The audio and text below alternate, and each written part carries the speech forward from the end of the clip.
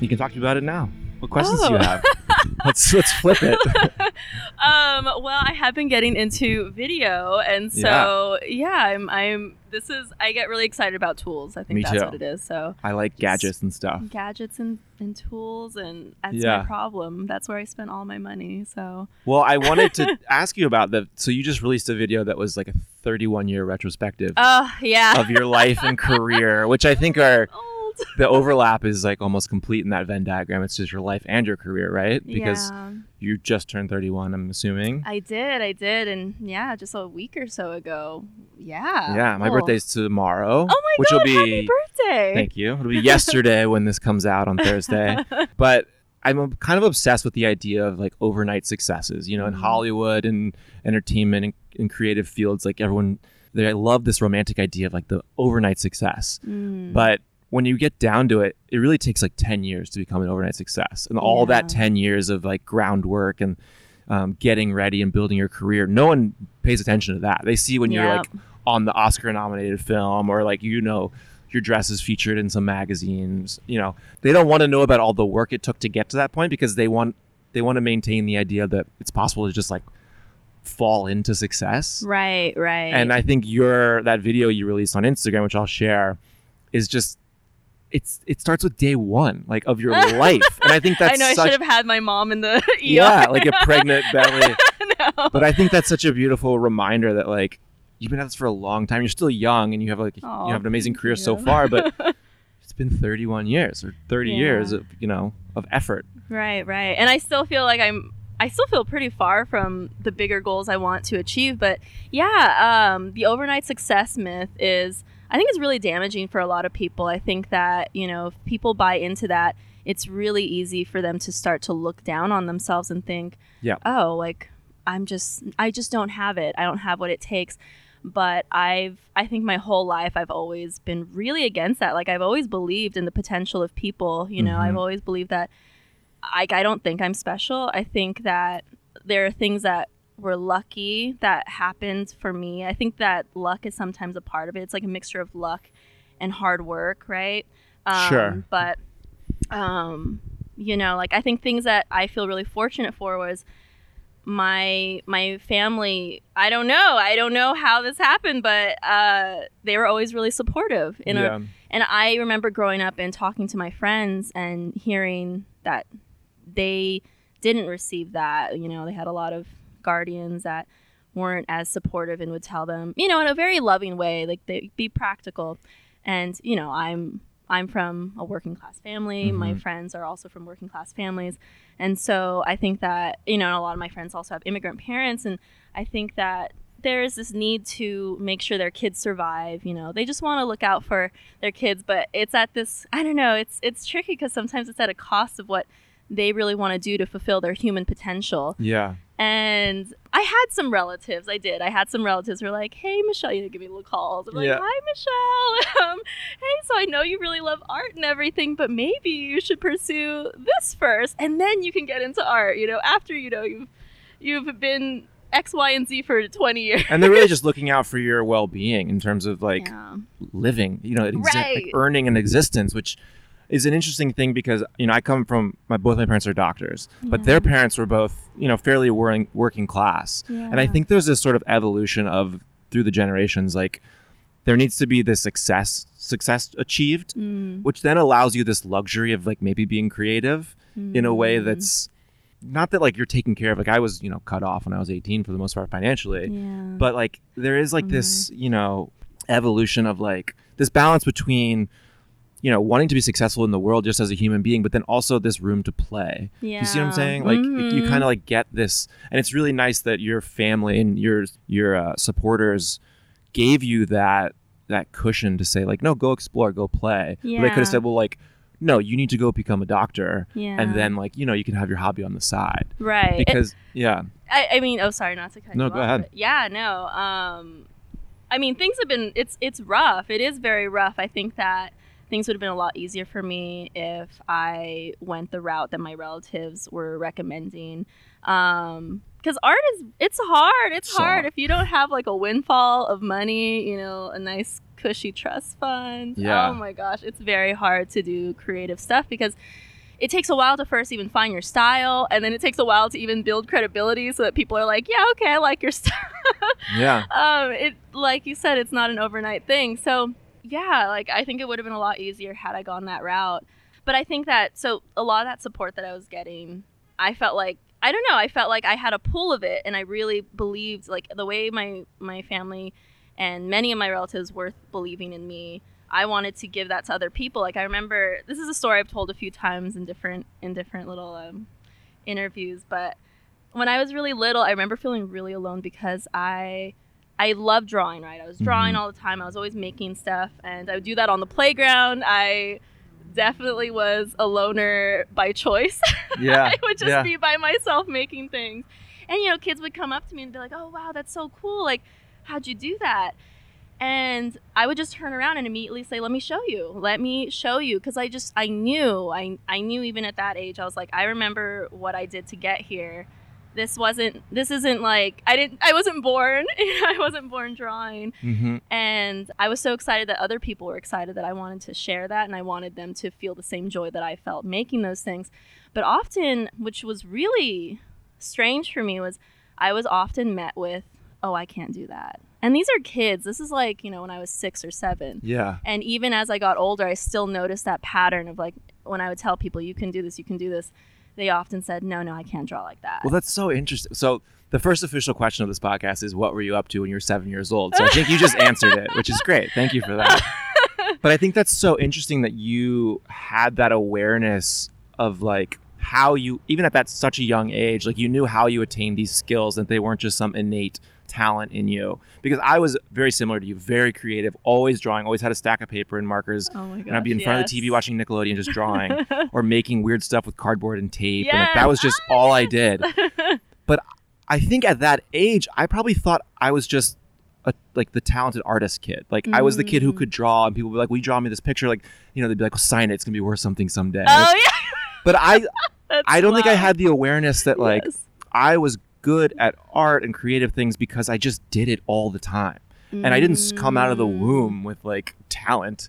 I just slowly chipped away at it and progressed. But it's really interesting that you had that perspective, that sort of meta perspective at such a young age. And that you were generous enough to want to share it and not be like, well, because you said earlier, I'm not special, which I think there's a really cool distinction between special and unique. Everyone's unique, but to think you're special is a trap. Right. I like that. Yes. Yeah. Yes, And exactly. I mean, I wonder, maybe the fact that you had such a supportive family and such supportive people in your life, you didn't have this scarcity mentality of, like, it's my talent, it's my skill, you can't have it, you can't share it, I have to be the one who's good at drawing. You wanted to give it away, which is so beautiful. It might be that, yeah. Like, it was sort of just freely given to me. I mean, I didn't get the windfall of money, but I did get a windfall of just, you know, I visit my auntie and my uncle's house when I was little. And they were just always like, oh, my star, my sweet baby, oh, my talented child. You know, they treated me like I was their daughter too. And then my parents, you know, my dad would always tell me, never give up on your art. And this is another story I often tell because it really did have a big impact on me. But it's really sad what happened to my dad when he was younger.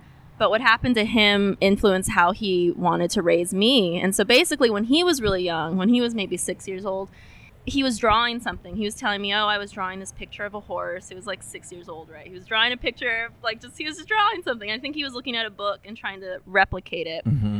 His teacher came around to him and she was like, stop copying. You're not supposed to copy. And he was like, oh, like, no, she thought he was tracing. Like, he thought he was putting the paper over and tracing because maybe this was the assignment. And she was like, stop copying. And he was like, no, I'm not. And she was like, yes, you are. And I guess they had this little fight. And my dad said at that point, he just felt like, well, what's the point of doing this? Like, you know, I'm trying my best here and someone doesn't believe me, or, you know, I'm doing something wrong. I mean, you're really young at that age. But you're so impressionable. Yeah, exactly. Yeah. And so he said he quit after that. He just didn't want to draw. That was such a awful experience. He stopped wanting to draw. But as he got older, he looked back on that event and really regretted it and wished he had continued. And he remembered it for the rest of his life. Like those little things, you know, 100 people could have said, like, wow, that's a really good horse. But he remembers the one person saying, don't do that. Yeah, especially It's at that huge. age. Yeah, when you're, the authority figures in your life are everything. And it's interesting too because, I mentioned being lucky. There are moments I still remember even where authority figures were about to shut me down. Mm-hmm. And so this is an interesting story. So at my school, I was so sad. We would only get an art teacher to come by like once a year. What? I know. That's public school. So Yeah. I was really sad, but so excited when the art teacher came around. Like every year, second grade, third grade, fourth grade. I was like, where's this art teacher? Where's the one day? It's my day. Yeah. Yeah, where's Christmas? So the art teacher came by and we were learning how to draw portraits. And by that age, I think I was probably in third grade or so. I had my own style. I wasn't drawing photorealistic portraits or anything, but I was trying. I was working towards that.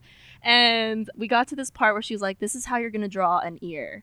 And so the way she was showing us how to draw an ear was like, you draw an upside down number 6 or something. Or was it a regular? I can't remember that part.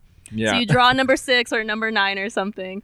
And I didn't do that. Like, I remember thinking, no, I'm not going to do that. Like, I'm going to try and draw all the little lines in the ear. And so I was ignoring her willingly, and I was doing my own thing. But she had an assistant with her that day. And so the assistant, much younger than the art teacher, was coming around, checking on everyone, making sure they were listening to the teacher. I wasn't, and I knew I wasn't. And she came up, and I could feel her behind me. I was like, oh, fuck. Like, she Yeah. I mean, I didn't know the F word at that age. Third grade. But yes, in my own third grade brain, I was like, oh shit. And so I can feel her behind me looking over my shoulder, like, oh my God, I'm in trouble. And I could hear her just about to reprimand me, this younger assistant. She was like, oh, you're not. And then the art teacher came up, swooped in right behind her and stopped her. She's like, no, just let her do what she wants. Oh, that's great. And it's funny that I remembered that. Probably because I was terrified that I was going to get in trouble. I didn't like getting in trouble, even though I was doing things I wasn't supposed to be doing. But I remembered that my whole life. I was like, oh my gosh, I got so close to just, I don't know. And that could have affected you in such a negative way. It could have. It really could have. It could have been that moment where it's like, oh, got to stay within the lines or else you're gonna get in trouble. But that art teacher, bless her, I don't know. I think she realized that that's not what creativity is about. Well, I think she probably saw in you that, there is something to be said. I think it's like Picasso who said, learn the rules like a professional so you can break them like an artist. Like you need to learn how to draw within the lines and get the foundational skills. Then you can go out and play with the style and find your own style. Maybe that teacher sort of intuited at that. She's like, this girl knows how to draw an ear the way I do it. But she's past that. She's like experimenting. Let her play because that's important for her evolution. These other kids, who don't know which hand they're supposed to hold the pen in. Like, I'll worry about them. And that's beautiful because I had a situation in college. I took a writing class my freshman year, and I was thinking about being a creative writing major. I love to read, and I thought that was maybe a path I'd want to take. And we were supposed to write a profile of one of our classmates, and I read it to the class as we all took our turns, and I sort of set it down. And this kid next to me was like, wow, you're a great writer. And the teacher just goes, no, you can't say that. Oh. And it was something about like, I don't know what her angle was. It was something about like critique and how you should, not use words like great, but it just like shut me down. Oh my gosh. And all the classes I had planned for after that didn't happen because that one moment got in my way, Yeah. And it took me a long time before I regained the courage to write. So yeah, those moments can be so important. And like, think if you were in third grade and you had gotten that sort of inclination to pull back and retreat from what you wanted to do, like, you would have missed out on all that learning of your youth that's so important to where you are now. Right. Like there's these voices that would be in your mind. Like these voices, like, I don't know, like that teacher is saying you can't have that, you can't do that, which is just, oh my gosh, so nitpicky. It's like, so what's the purpose of that? What is that? Come on. There's other ways to... She was a very crotchety old professor, and her like greatest claim to fame was that she lived next door to J.D. Salinger. Okay. But like, she's not J.D. I could pick her apart psychologically, but it affected me, and it got in the way for a long time. Yeah. And I remember the feeling of just like being shut down. Yeah. And at the same time, like you talk about having all this support. That can be really beneficial. It allows you the freedom to pursue your dream instead of just getting a job that pays the bills. But like that can also be a negative thing where you keep being told like you're so special, you're so talented that you it's almost like the curse of the gifted kid, where like you want things immediately because I'm a genius, so there should be no effort involved. So you kind of like, you get treated so delicately, like you're such a special flower that you don't end up putting in any real hard work. And on the flip side, if someone tells you like, oh, you can't do that, that could shut you down, but it also give you something to prove where you're like, no, watch me. Yeah. So it like doesn't really matter which side of the coin you get in terms of support, whether people are supportive or not supportive. It's really about how you run with it. Yeah. But at such a young age, you know, you can't expect kids to be like, well, I'm going to prove you wrong. I know. Because they're 6. Like, you're precious. They're like, I want to draw pictures of my teacher and tell them I love them. Yeah, like, that's exactly. The precious I want approval. I want to be told I'm a good boy. Yeah. And, you know, I think it's really interesting that you said that you had your own style at such a young age, because I think back to that quote, like, learn the rules like a pro so you can break them like an artist. Like, it takes a long time to develop a style. And that it also goes back to the kind of 10-year rule. In comedy, like stand-up comedians, they talk about it takes 10 years to find your voice. You're usually sort of I could see that. Mimicking the voice of like your idols for a long time and trying on different roles. And I think, you know, I do modeling and acting, and like even my personal style, it took me probably 10 years of being an adult to figure out like who I am. Yeah. And why do you think it was just that supportive environment that allowed you to maybe find it earlier than most? Gosh, I mean, I think that has a lot to do with it. Like when I reflect on my life, I do think that a lot of, I don't know, it's like I don't believe people do things alone. So I do feel like, oh, whatever I've achieved is because of the people around me. Sure.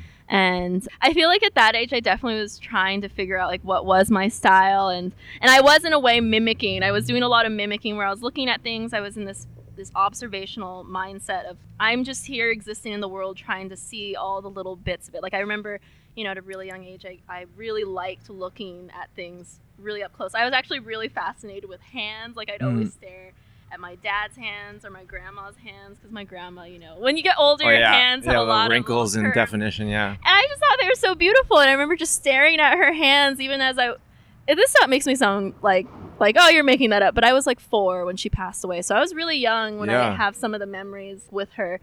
But I remember when I was young and as I was getting older, that's where I was just looking at the world, trying to replicate it on paper and also just trying to push myself, you know. So I think in that example in 3rd grade when I was being told, use a number 6 to draw an ear, I was like, oh, no, like there aren't number 6s in ears. Yeah. There's something, I've already seen something else in ears. I can't draw it that well, but there's something else there. And I guess at that age, maybe the style I was trying to develop was a style of like just rebellion of trying to. Sure. I don't know, just. Well, you take what you learn all these different methods and techniques, and you see things, and that's the key is observation, being very observant. But then you take a little bit of each thing you observe, and that informs how you do things. And I think it's interesting you talked about your dad with the teacher thought he was tracing. I think tracing paper is what made me talented, quote unquote, as a young kid, because my parents just bought me all this tracing paper, so I would trace everything. Yeah. And you learn, you know, Hunter S. Thompson used to go and type The Great Gatsby. He would just type it out to feel what it's like to write a perfect novel. Oh, and that's it's like, so interesting. There's something to be said for like, don't turn around and try to sell it as your own work if you use tracing paper. But I'm a kid, so I don't think it matters.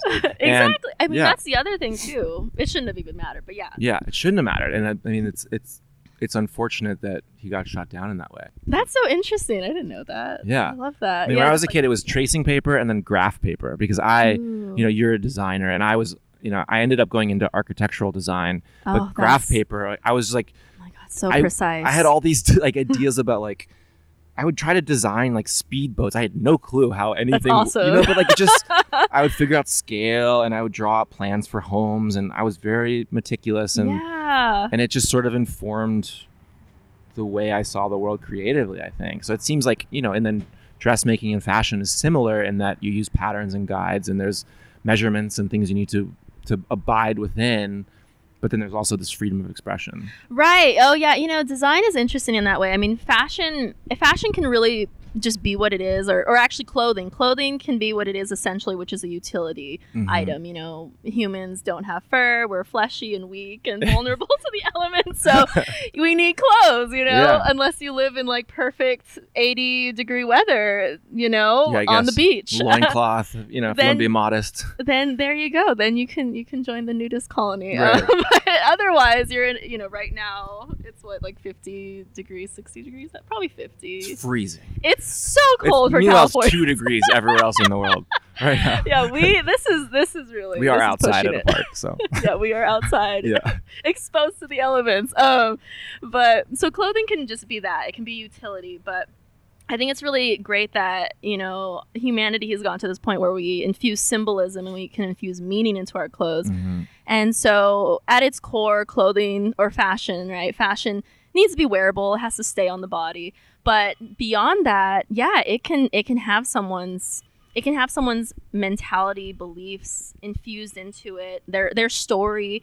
I mean, I feel like art is a conversation, you know. I think that in a lot of ways we are always saying something when we make something. And even if we're just making something based on another great artist, you know, I think we're still in a way saying something. We're saying something like, I'm practicing, I'm learning. If we are creating pieces that are just really cool to look at, I think you're always saying something about yourself whenever you make anything. I mean, I see that in the architectural traditions. You know, I was big on the like 1920s, 1930s school of like utilitarianism, and it's like form follows function. Like it should be like the greatest good for the greatest amount of people. It's this very like socialist idea. It's like, you know, post World War I ideology. But at the same time, like this table right here, like if this was just purely about efficiency, like it would not have like beveled edges. It would not have these design like, you know, tweaks and flares. But like that decoration, that creation, that like artistic element of it is informing something beyond. It's saying, oh, we're in a modern environment. This is like a cool coffee shop area. It's not Baroque. It's not, you know, it's not Art Nouveau. It's telling you a story about where we are. The slightest bit, but it still is, you know, and I think that's going back to that sort of luxury of the creative world is like, cavemen started drawing on cave walls because they had spare time. And what did they started trying to like tell a story or like interpret their world because they were no longer completely preoccupied with survival day to day. You know? Most animals don't have the luxury of like being able to ponder their world and try to figure it out through artistic expression because they're too busy getting food, not being killed, reproducing. Like that's what we're supposed to be doing. The essentials. But we've created a world in which we get some time to play. And I think that's where art comes in. And anything beyond pure functionality is art. I do love that you bring up play a lot because, there's this book that I read. I think it was called Joyful. And it was a book that was intended, I think, just, you know, to inspire people in their everyday lives to, find more playful moments, to find beauty in their world, understand how, design influences them. And she brings up play. I think a whole chapter is dedicated to playtime. And I was like, that is just so beautiful, like the idea of even infusing playfulness into design. But beyond that, just having that freedom to just have fun, experience joy. I think my most precious moments growing up, I was just sitting on my floor in my bedroom doing a lot of nothing, just sitting around, just like staring like off into space. Yeah, I know what you mean. but that's when the epiphanies happened. You know, that's when all of a sudden I was like struck by lightning, and I wanted to design something. Like, oh my god, I don't know. It's like just time to be by yourself and not feel the pressure of survival. And let your brain do the sort of background calculations that your conscious mind struggles with. You know, I was talking to my buddy. We were on a hike, and he was talking about. He's like, I've been going for walks lately, and I really love them. And I was like, well, welcome to your 30s, but like you're such an old man now. But there is something about like low impact physical activity, like walking or knitting or riding a bike, where I think you go into like an alpha brain wave state, but your brain starts problem solving in the background. So like if you're having a creative impasse or a problem at work, if you sit and like think about it, you might just get stuck. But if you go and take a walk and think about something else, oh, I got it. Like your brain just does the work for you. I like that. And I think it's really important to play and explore, but also just like do nothing. and like daydream and, you know, don't think about the problem and see what pops up. And we could get into a whole conversation about like screens and kids on iPads. Oh, and God, that would be very appropriate for our 30s now. Yeah, because you know, we grew up at a time when we had TV and whatnot, and like Game Boys were around, but it wasn't as ubiquitous, and it was kind of like it wasn't that interesting. You know, TikTok and YouTube Kids and these things are like literally made and curated in a way that they're so engaging, they're so psychologically grabbing that.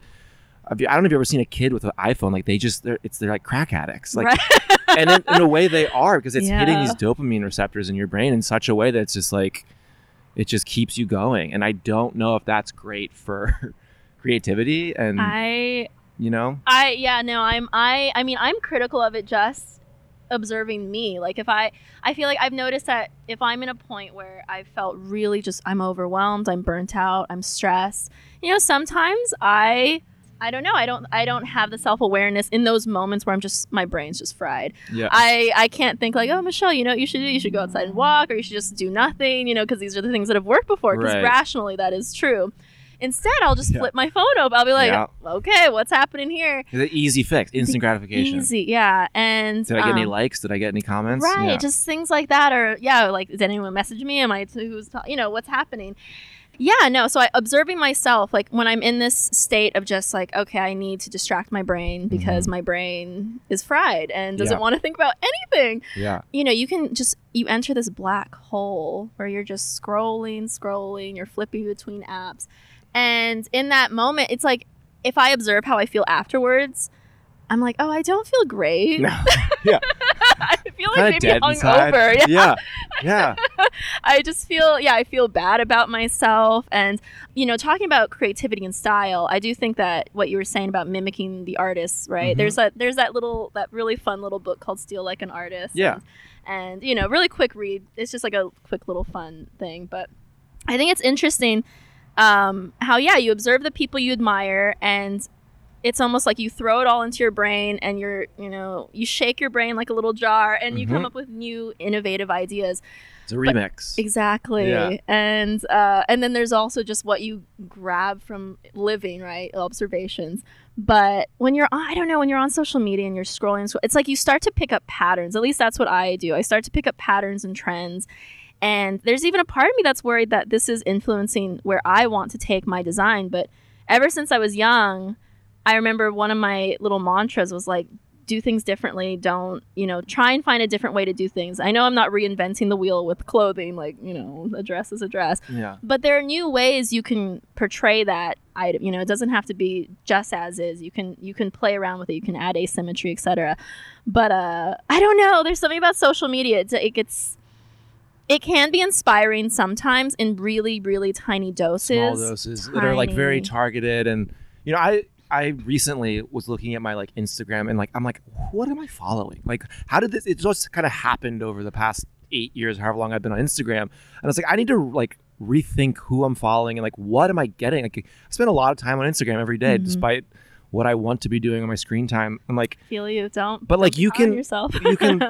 start to follow more like, I don't know, art accounts or more like inspirational accounts if you're into that, or like fitness accounts or like snowboarding, things that will inspire you as opposed to just like mindless memes. And there's a place for that too. There is a place for that but too. But like a little bit more conscious like curation of your, because it's this stream of information that you're getting, whether you like it or not. You're gonna like, I have a friend who's on a media detox right now, and she's not watching any TV or any social media. Oh my gosh. And she's like losing her mind because she's, and that's one end. This is not a strong case for what we're saying. She's like so you'll go insane. She's almost manic with just like energy and creativity and like activities. That's awesome. Okay. It's a little much sometimes. And like, but I think that's, that's one end of the spectrum. The other end is like, you find that healthy middle ground of like, okay, Instagram's a part of life. I don't want to just like cut myself off from it. Because I like knowing what my friends are up to. And I like seeing their stories and be like, hey, like you went hiking at that cool waterfall. What was that about? Or, like, I saw that dress you just made. Like, who's wearing that? Yeah. That's a good thing. But that is a good thing. But the balance to be struck is somewhere in the middle, I think. But I know what you're saying about how like it can sort of, because I recognize patterns too. I think are visual people, artistic people, they see the patterns, they see the trends. And like, you almost start to wonder, like, you go to your discovery page and it's like they'll show you a bunch, like all of a sudden my Instagram discovery page is showing me like all these little kids playing bass guitar and like killing it on bass, and I'm like, was I into this, or did they show it to me and then I became like, who, the chicken or the egg, like where did this come from? And like what it gets into this question of like, do I like it, or do I like it because I'm supposed to like it, or do I like it because it's in the zeitgeist? And I see what you're saying about how it can start to like muddle with your true inspiration. Yes, that is it. I mean, there's moments where there are some things I've seen on social media where I was like, oh my gosh, wow, I have a new appreciation for this art form, like knitting. Like I mean, I've tried knitting, and I remember you knit, you purl, right? You knit a row, then you purl a row. If you're practicing, you're new to it. And I think I was knitting okay. I had my first row, and then the next row was purling, and I think I dropped one stitch. Knitters out there are gonna know. Anyways, I dropped a stitch, and I was like, I'm done with it. Yeah. It's ruined, and this is not like crochet. Anyways, I want to get back into it because after I saw all these amazing knitters making beautiful things, there are moments where I'm like, oh, I didn't even think I would appreciate that again. I had such a traumatic experience when I dropped that one stitch. Yeah, then there's these other things, you're right, where it's like you just start to see random things on your For You page. And I started seeing a lot of macrame, right? I think that, I don't know, maybe that was the natural progression after knitting. I saw a lot of macrame projects, and I was like, well, now I want to learn how to macrame. Yeah. I mean, that's sort of a positive thing, but it is interesting that was not part of my interest. Like, you didn't seek that out. I didn't. This algorithm was like, you probably, and you're like, you're right, I do. The algorithm is a little scary, yeah. I know, it's so, like, part of me is like, wow, it's really intelligent. Like, it's giving me something that I probably would have liked anyways. But then it's like, wait a minute, I want to be in control of what I like. Right, yeah. And yeah, what would I have done without? But I guess, I mean, I think we're always products of like the people before us and the people around us. But I guess that it's just like we have to hit a point where, thoughtful consumption. I sound so old. Anyways, thoughtful consumption. Conscious consumerism. Yes. Oh my, it's so hard to be ethical. It's hard to do any consumer. It's hard to be an ethical consumerist, period. Anyway, so I'd say it's impossible. Won't even get into that. That's we should be on the beach naked if you want to be like, Right. Where's your garden, your herb garden? Yeah. Okay. Anyways, where was I? Just like conscious consumerism and like kind of this diet of media. The diet. Oh, you are what you ingest, and like we're ingesting content all the time. Right. And I mean, it's interesting that your friend is going a little wild because she's not consuming anything. She's not going to listen to this because she's not consuming anything. So maybe it's 6 months. Yeah. Hey. Oh my God, the modern world just keeps distracting me. Right. This is a perfect time. Yeah. Yes, it's poetic. Yeah. But so thoughtful consumption of what we're seeing online. I think it's really just trying to build this self-awareness of like, okay, I have to stop. And sometimes if you don't have that, now our phones have that little feature where it's like, you've been consuming too much. I'm scared to turn that on. I don't even want to know. I know, ignorance is bliss. Yeah. I've turned mine on and I'm so ashamed. Everyone's like, whoa. Yeah, it's never good. Yeah. Even if you think you're being thoughtful, it still makes you feel bad. But there's a way for it to, it can like stop you. But whatever it is, like I think it's just realizing like there's a point where this has diminishing returns, Totally. I actually think it's really cool that I was inspired to look into knitting and macrame again. But I think if I let's say I had that moment and I just kept scrolling and scrolling and scrolling, I think I'd eventually, it would just get really muddy. Like there'd just be all the like a million different interests flooding my brain all at once. Mm-hmm. I might even forget that I was interested in macrame. Yeah. I don't know. And at that point, did I get anything from this experience of opening my phone and looking at my social media account? So yeah, it's this idea of like, there's a perfect back to this balance point where like, yes, a table should be functional. It should be able to sit around it and put things on it. But like, it should also be beautiful. But like, if you get into a point where it's like, well, this table's made of solid like Swarovski crystals or whatever, and like, there comes a point where it's like, it's not worth it. It's diminishing returns in terms of like how much decoration. So and it's the same with like media and content where it's like, there's a point where it's good for you and you're getting inspired, you're getting exposed to new things that you maybe wouldn't have seen before. But then there's a point where it's like you're getting inundated and you get this paralysis by analysis where it's just like there's too much information. You can't dissect it. You can't process it. It's impossible to even utilize one shred of it because you're just drowning in it. Yeah. And I think, I don't know, this whole idea in my head has been coming up as I was driving out here, but like, where's the sweet spot of like functionality and like playfulness and artistic expression? And so like when it comes to a piece you're making, you know, someone comes to you with a budget and like you have these limitations of like what materials you can use, because you can't just go wild and like, because you have to give the client what they want within the bounds of the budget. And I think that if you kind of put yourself on like a media budget, you know what's worth it and what's not, and or there's a trade-off. Like if I want to use silk, maybe the stitching can't be as intricate because, you know, there's a trade-off. Yeah. Right? Oh, exactly. Oh my gosh. Yes. I don't even have to explain anything because that is exactly how it goes. Yeah. You get the budget, you get the boundaries, the parameters, and you have to figure out, well, how do I achieve what the client wants within these parameters? And I mean, yeah, there is something useful to having limits and boundaries. You know, I think it does force you to be creative. Oh, absolutely. With what you're given.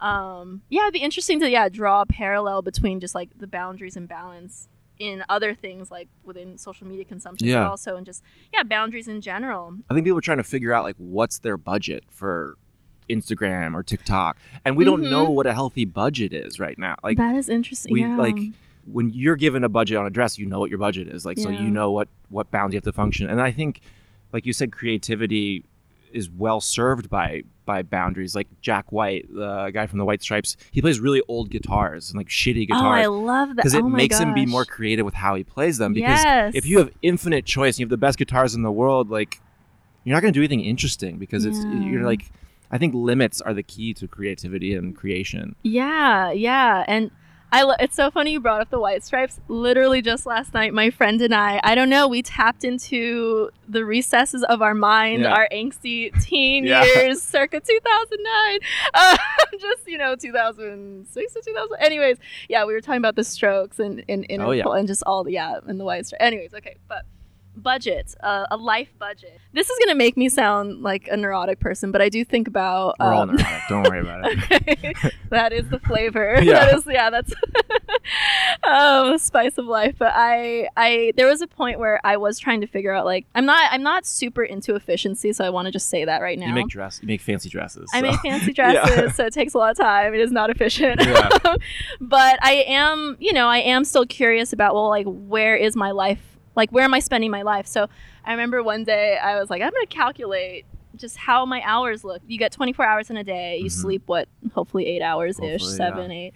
So you have about like 16 hours left, right? So that's your budget. But those 16 hours can't just be, they're going to be split up into different things like eating and just like having, enjoying yourself, work. And I think I was thinking to myself, well, outside of work and everything and all the other stuff I need to do, I could have between 4 to 6 hours left just for me. So what can I do with those hours? And I think, those hours could potentially be spent like that. They could be spent relaxing and relaxing so that the next day you have more energy to do something, or they could be spent learning something new, or they could be revisiting an old love of yours, like, oh, I used to love doing this kind of thing when I was a kid. Maybe every night take just like 30 minutes to explore that, and you might be surprised when those 30 minutes turn into 4 hours. You get lost into that focus state. The flow state. I was like, focus state is not right. Flow state. Same thing. So close. It starts with an F. But so I think everyone's would look different. So everyone's little day budget would look different. But I think if we start with the idea of like, okay, let me subtract how much sleep I'm getting. Definitely get a healthy amount of sleep. Don't let your employer tell you otherwise. Okay. If you're part of a union, make sure you're getting all your sleep, and you have to eat. You have to exercise. You have to, if you have a family to take care of. Yeah, you're only left with a certain amount of hours. And then again, if you overanalyze it, you get to this trap of like, I need to be efficient. I need to use my time. And then it's like, well, I also want to enjoy my time. So I want to watch like the TikTok videos for an hour. Like, so you start like, again, it goes back to the idea of budgeting. Like, what's healthy? And I'm turning 35 tomorrow, and like that's not old by any stretch. And I'm still youthful and I feel great. But like, I'm not like, it's not that I'm a kid. I have my whole life ahead of me. It's like based on the average age of a man, like I'm almost middle aged, and it's starting to kind of fuck with my head where it's no, like, don't let it. No. I know. Again, it's the same idea of like, I want to use my time, but I also want to enjoy my time. And it's that balance is so hard to strike where it's only you can know if you're being lazy, if you're wasting your time. If like, some days I go to the gym a lot and like, but some days I really don't want to go and I don't think I should go because I just need to recover. Yeah. But only I can know if it's like, it's good for me to have just a 0 day, a recovery day, or if I'm just leaning into the fact that like no one knows and I can be like, well, I need to recover. Yeah. But like only you can know when you feel like you're at your best stride. And I think that's, we're all unique and you got to just be true to you. Yeah. Because it's, you read about Tim Ferriss and like the 4-hour work week and like, Jeez, it's like Jeff how? Bezos has Elon Musk has every 5 minutes of his day scheduled. And like, oh my God. Yeah, you can try to apply that to your life, but that's not your life. Right. So it's this weird, again, experimentation of trying on different things, taking what you like and then using it to your best advantage. Right. Yeah. And also it's like the people you're describing. Well, I don't know Tim Ferriss's whole story, but I think it'd be really hard for an average person to achieve a 4-hour work week. Yeah. Also, that's you have too much time on your hands. Yeah, like, I know. Then I'm during the pandemic, I wasn't working a lot, and like I was bored out of my fucking mind. Yeah. And it was not healthy for me. I know. And then we have your friend. I really want to know. I want an update on it. I'll tell you, Julia, if you're listening, we need to know how this went 6 months from now. Yeah, 6 months when you're out of it. Yeah, but then we have these guys who are like just these billionaires. Oh my gosh, I won't even get into that. Yeah. But they did have a lot of help from their very wealthy parents, very wealthy. And I don't know, like I wouldn't even envy that. The 5 minutes every 5 minutes, I would go insane. I'd be like, oh my God, I would feel so bad because I know I would just I think I would go through 20 of those little 5-minute little increments and I'd miss every to-do thing and I would just end up feeling horrible about myself by the end of the day. I'm like, well, I definitely failed today. So yeah, I'm not about like crazy efficiency because I do think it isn't easy for most people. I know it's not easy for me. I think if it works for some people, then I mean I'm jealous, but but also not. It just doesn't suit me. And when I've tried to do it, I end up just feeling really guilty and ashamed. Like, oh my gosh, Michelle, like your whole to-do list. Like, why did you only do 3 things when you had 20 things on it? Because it's just incongruous with you. You're trying to adapt a schedule that's someone else's. Yeah. And that goes back to the personal style. And I think, going through your website and your Instagram and the work you've done with Angel, who recommended you for the podcast so graciously. She's amazing. We love you. We love you, Angel. But you have a very definitive style that I think is unique, but it's not like crazy out there. It's, it fits within the bounds of some things I've seen, but it's very you and it's consistent. And I think that's really beautiful because a lot of times you see people just bouncing around like trying this, didn't work, try that. And I think I was wondering if you could just like in a sentence or two define your style. In a sentence or two? Oh wow, define my style. Oh, I have some ideas, but I want to hear more from your mouth. I know, I love hearing other people's ideas because I am not a good advocate for myself. I don't I'll have my friends talk about what they were telling their friends and I'm like, wow, I just need to carry you around with me. I think I would say it's my style embraces imperfection. I really, but in a way that I feel is not, it's like perfect for me. And I think I'd have to do a whole psychological analysis of myself, like sit with myself for a whole week or a month and really try and analyze that. But, growing up when I was drawing and I was actually trying to create photorealistic portraits. Same. It's hard. It's so hard. And I never really achieved it. Me either. I gave up. I was doing pretty good, but they weren't photorealistic. No. I remember a teacher was like, it's not photorealistic. I was like, fuck. And that's why we have photos. Yeah. No. But I was trying to, I don't know, I was really interested in portraits and trying to, observe all the beautiful lines and it's a flagpole or something. Don't worry about it. Okay. Yeah, no, I got really into that. And I remember I got also very burnt out on it. I was just tired. I was like, I don't know. I don't like doing this anymore. And I stopped drawing for a whole year, which in kid years, because I think I was in middle school, It's a lifetime. That is a long time. You don't understand time yet. So you're just like, what? Like, that's just like my whole life. So I stopped drawing for a really long time after that. And I think what came after that period, I entered into high school. I started to just like draw little doodles and things. People used to know me because I had a yellow backpack and I would draw. I had a marker. Like I would buy all these fine tip markers that I draw all over my backpack. And they were not at all, they were cartoons, you know, just little scribbles. Illustrations, yeah. Yeah, it was almost like, I don't know, I guess I had my own little art periods where I went from realism to like, oh my God, I can't stand this anymore, to like cartoons and silly things and drawing dresses and designs at that point. And then when I started taking art classes again, I was in AP Studio Art in high school. Yeah, I don't know. My work started to get really weird and surreal. Love it. Yeah, it got really weird. I mean, not super surreal, but it was a little strange. It was definitely not what I had done before. But I was infusing it with some of that realism that I had learned. And I think the realism gave me my eye. I was more observant because of the realism. But I was also sick of just drawing what I saw. So I think my rebellion against that was to make things a little more dreamy and strange. Yeah.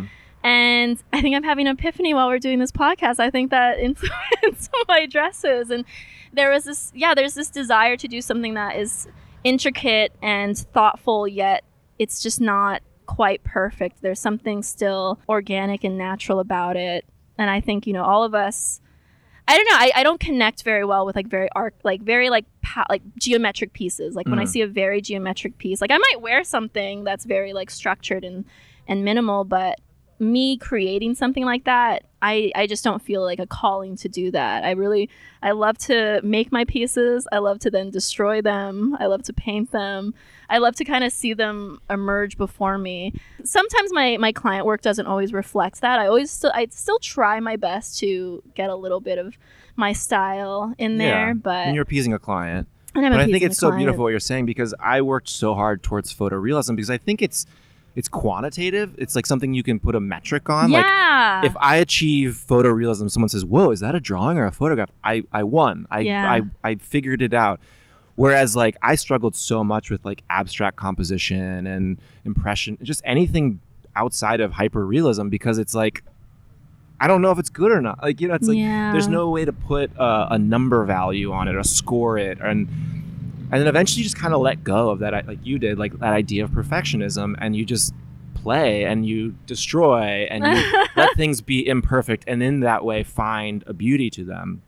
And I think your designs are like to have this organic elegance to them that's very, like, to use an architectural term, like very Art Nouveau, like very like you use like natural elements, branches or leaves or things that resemble things from nature, but at the same time, it's not rectilinear, it's not perfectly strict modern contemporary lines, but like nature is kind of perfect. Like the golden ratio is everywhere in nature, and like there is a balance to it that, though it may look chaotic or disorganized, like it's probably more organized than you could even perceive. Right. Yeah. Like, I mean, not even to get into just how incredible biology and science, like just people's attempts to understand the rules that govern our lives. Like, oh my God. Yeah. Like, I don't know what made that tree, but well, it's but that tree is there and it's beautiful. And it kind of comes down to efficiency. Like the design and the way a tree forms is like gives it the best chance of survival. Like, organisms evolve. Evolution is a way for them to better their chances of propagating their genes. And like, there's nothing extra. There's nothing decorative about the human body or the body of a plant or anything. It's all functional. It's all efficient, or else it gets excised. Vestigial organs and things we don't use anymore, they get eliminated over time. Yeah. But there's beauty in that, so it's like, it's almost saying that like true perfection, true efficiency is like the most beautiful. Yeah. Oh, that's interesting. Which upends everything we've been talking about. I know. Where yeah. So what point we got nowhere. So we went all the way back, and now I'm going to a 5-minute increment. So I said no.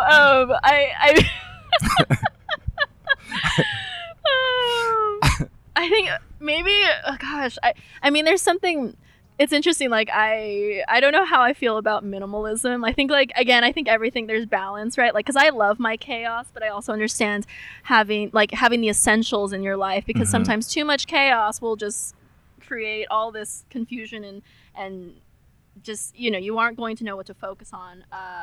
But yeah. Well, you don't present chaotically. I mean, people think of like the crazy artists and they show up with a jacket they've painted on and crazy glasses and like, like there's like that sort of trope of the creative, but you are minimal, you're stylish but minimal. Yeah, I'm comfy. And I think that's how I try to be as well, because it takes like the pressure out of trying to be creative in every decision you make. Like I think my like personal wardrobe style, I like to define it as like timeless minimalism with like a hint of ruggedness. So it gets into my like outdoorsy side, but it's like I like to wear things that you could wear in any decade and you like wouldn't be thought of as a time traveler, because it just makes it easy. And then like the rest of my day is freed up. So there's like this simplicity to it. Yeah. But, and like, you like your chaos, but your designs are very subdued, and they made, at first glance, like, that's a tangle of branches, but it's like, there's an order to it, and it's not chaos for chaos' sake, There is, it's true. There is like,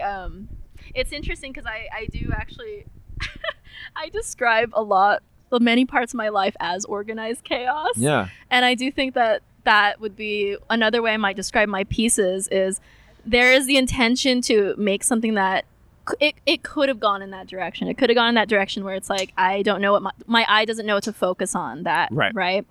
And which is like unhealthy. That's like that scattered. Yeah, like, because I want people to, I don't know, it's like when you create something, I think you almost want people to be taken out of themselves for a moment, right? Like, we go through the world, we're very self-focused, and you almost, for just one moment even, just like take them out of that. They're looking at your piece, and now they're being taken on a journey. Yeah. And so with me, my medium is typically making clothes, pieces, and I try my best, who knows if I always achieve it, right?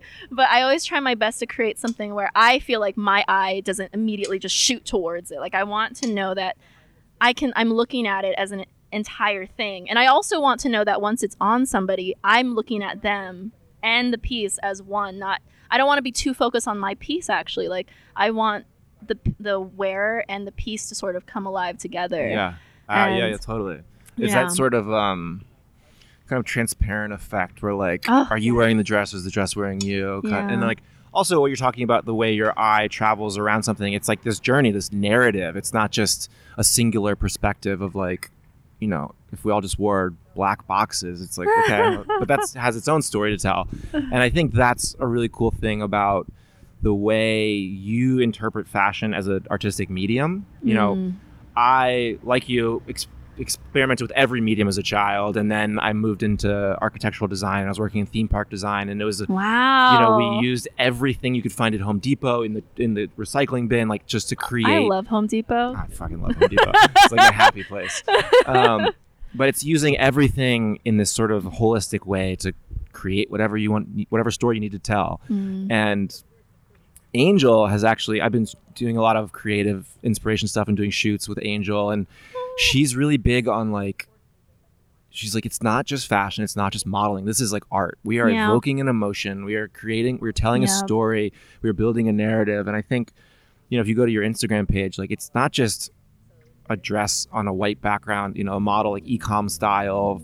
It's like, it's this whole fairy tale. Yeah. And I'm learning more and more that like, I've always kind of told this story to myself that like, modeling, it's creative, and I get to work with creative people, photographers and set designers, and I get my creative touches, but then I go home and I'm not like tapped out. Like, I can paint and draw and write, and it's separate, but really it's like the most comprehensively artistic medium that I can think of, because you're using like your physical body and your entire being and the entire set.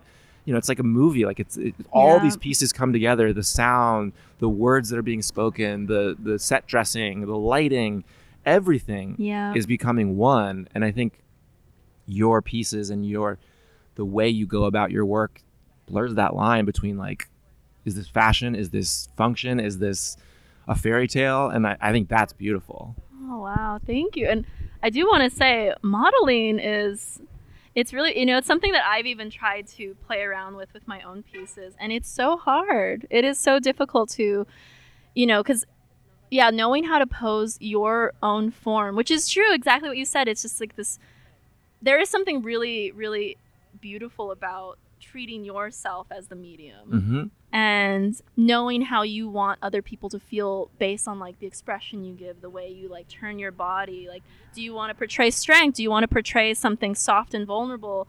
And even beyond that, and it's true that like, it takes so many different elements to come together to create something that in itself, I don't know, it's like, what you were saying about like the sets and the scripts and everything that comes together to create one piece, and how the lines have to be like, if it's done really well, people aren't even going to know, like they aren't even going to think about those things. Yeah, you don't even know there's a soundtrack playing because you're just lost in it. You're lost in it. Gosh, there is a saying, and I don't know where the saying I don't know where it originally came from, but I remember in a Futurama episode. Okay.